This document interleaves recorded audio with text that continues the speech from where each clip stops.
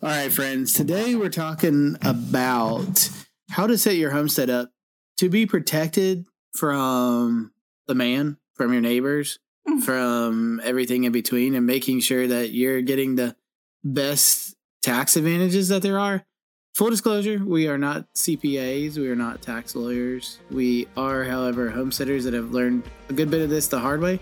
So come join us as we tell you what we've learned so far. Hey, friends. Welcome to the Schoolhouse Life, where we answer your pressing questions and share useful tools for creating your most fulfilling, self-sufficient family homestead. We go back to basics in all things family, faith, and farming, and we're eager to teach you what we've learned. Everything from growing a garden to earning an income to living a less toxic and more nature-based lifestyle. We're thrilled you're here and hope you leave inspired to live your life as a schoolhouse too.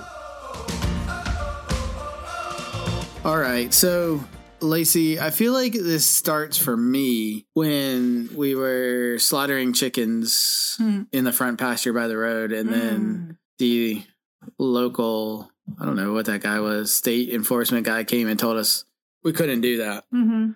And then we were kind of like, well, I guess we should look into it. Can we do that or can we not do that? Like at that point, I think we kind of knew already that it was ridiculous. It was ridiculous, and we were most likely okay, although there was a little bit in the back of my mind. Well, you would think that the guy showing up would know before he got here whether we'd done anything against the rules or not. Right. And so I feel like that's lesson number one for this, is that authorities from the state on up, the county, the town, can show up and they could just be talking out their butt. Like, probably don't know what they're talking about. This guy could not show us any actual physical laws. He still might show back up because when he left 6 months, a year ago, he said, well, I'll come back. It was like 2 years ago. Was it that long ago? Yeah. It was. So just to lay out the story, though, I don't know. If you don't know, we had chicken slaughtering day. We have a front pasture that's really close to a main road. Yeah. And we do it in that pasture for a few reasons. It's the only really level spot on our property. Yeah. It's where the chickens were.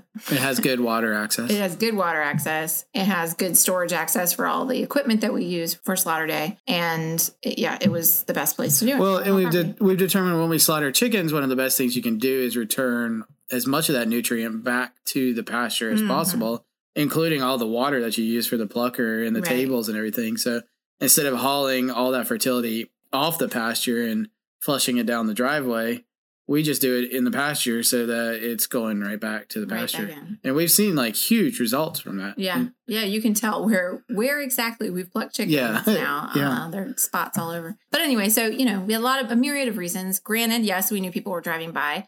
There is quite a curve in our road right where we live, though. So you really have to be looking at the road. You really should be looking at the road when you're driving. There's not a straight shot. And people usually come around that curve way too quickly. But apparently somebody noticed what we were doing. And complained. So the steps that we recommend to most people when they are setting or have set up their homestead, when they've moved onto their homestead, is number one, get an FSA number, which is a federal This is really like pertinent only in the situation where you live in the country. If you live in the city, then there's going to be ordinances that you have to follow that are different. And those vary and can be changed. And we know a lot of people who've been working in their city, like, for example, if you want to raise chickens or bees or whatever, and they're saying, no, you can't. A lot of times the city towns and whatever are primed and ready to say yes now, because clearly it's become a thing for people to have chickens in the city. And so if that's something that you want to do, don't let, even if the ordinance say no right now. Right. Or your HOA, even if it says no right now. Gather up some neighbors. Right, exactly. And fight it. But the FSA number is through the county extensions. So every state has county extensions, which is like, they're supposed to be like kind of like the advisors for the farmers. It's very, very conventional. So just be prepared for that. And it generally originates, I think, everywhere it originates from a college or a university. An ag school, yeah. An ag school. So like in North Carolina, there's NC State and NCA&T. And those are the two, depending on where you live, that you get your extensions agents from. And they are trained from... they went to school usually. From a conventional setup. So it's challenging. Well, if you're doing anything against the grain, they'll say, oh, you should apply for this grant, right? And the grant is only going to go to somebody who's doing things by the book. Yeah. But that FSA number is what you need to apply for like 99% of grants, especially any from the government. Yeah. Words like grass-fed and sustainable and regenerative are not words that they Well, regenerative is now. Well, yeah. Sort of. Sort of, yeah. Last time we applied for a grant, they said, don't use any of those kinds of words. Yeah, that's true. But so that was the first one. The next one you want to look for is a bona fide farm status. And this one I think is like one of the best ones, but you can't get it before you have a FSA number. The bona fide farm status just gives you like all this extra protection. For one, it allows you to build structures on your property that don't necessarily have to meet structural codes. So you can like throw up a pole barn and you don't have to get the structure inspected, which to me is like a huge thing.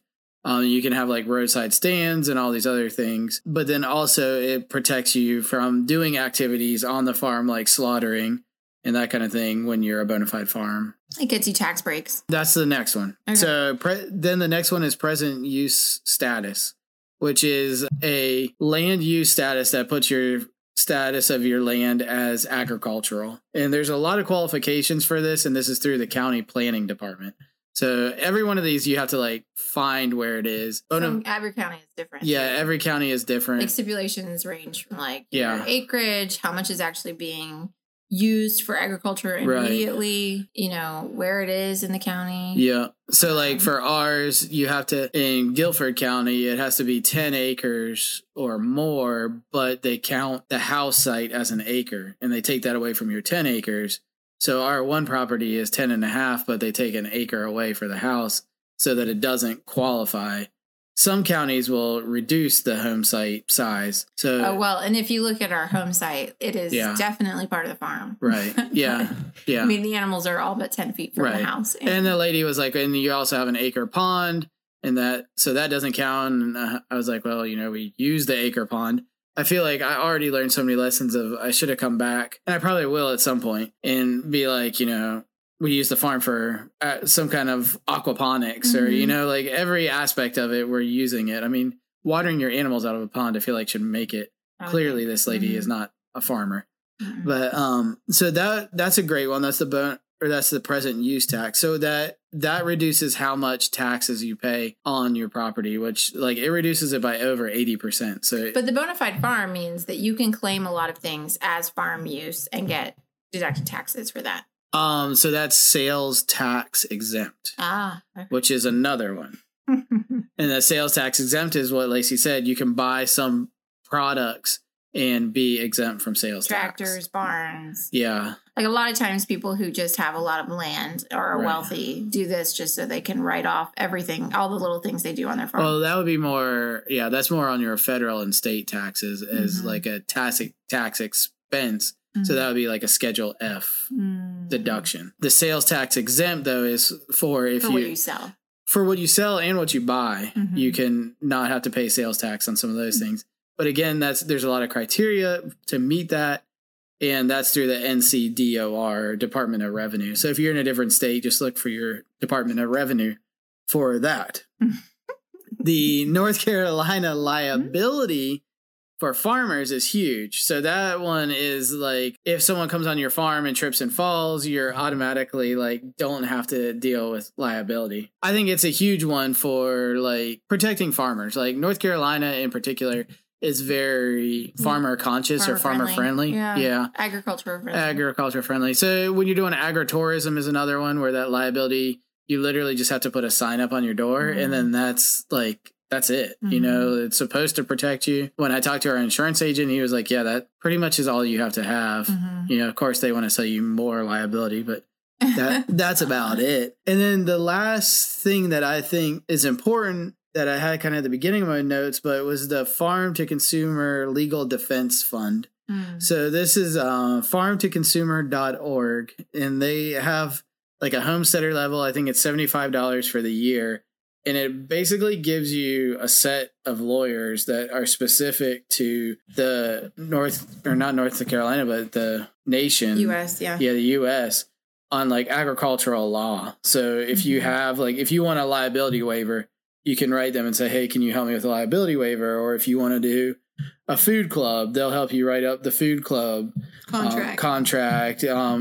We've done it for like a herd share for like beef. They helped us write that up so that we stay within all the legal parameters of Lease land. North Carolina. Oh, yeah, for our lease land. They helped us write that one up. It's well worth the money, and it's a great organization. And if anything, went afoul, then you can... Yeah, they have like an emergency hotline that you can call, and, you know, the authorities show up on your property and say, hey, you can't sell raw milk. That you can say, hold on, talk to my lawyers, and you call this number. And, you know, like that to me is like priceless. Yeah, it really is.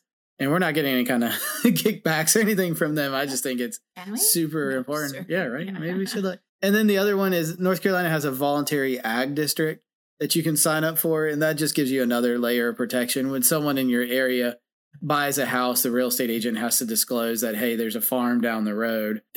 There's other benefits to it also. I think a lot of times when you're driving out in the country, you'll see a little sign that says this is in the agricultural area or agricultural zone or whatever. It's the one we haven't done yet that I want to do just because, I mean, I think the more layers that you can do, the better. Well, and just one thing that it came up recently, and I know we've had, we figured out is if you have power lines on your property, this is not, it's a little outside the realm, but you can reach out to your power company and let them know this happened the bad way because they came and sprayed and killed some of our bushes. And we're like, this looks very deliberate. These bushes were thriving and suddenly they're brown. And they're just dead under the power lines. And they're only dead right here. Anyway, they had come and sprayed. And so we reached out to them and we're like, you cannot just spray here. We're growing things here. Yeah. And they were like, yeah, you're right. So they refunded us for the plants. And because it was clear that we had planted them, there was like black plastic around the base of these plants. And then they gave us signs to put up. They gave us signs, and then they also, like, he showed me on the map, they have like a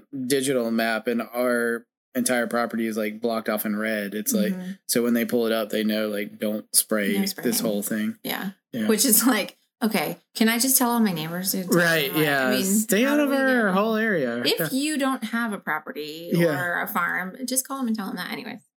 Right, yeah.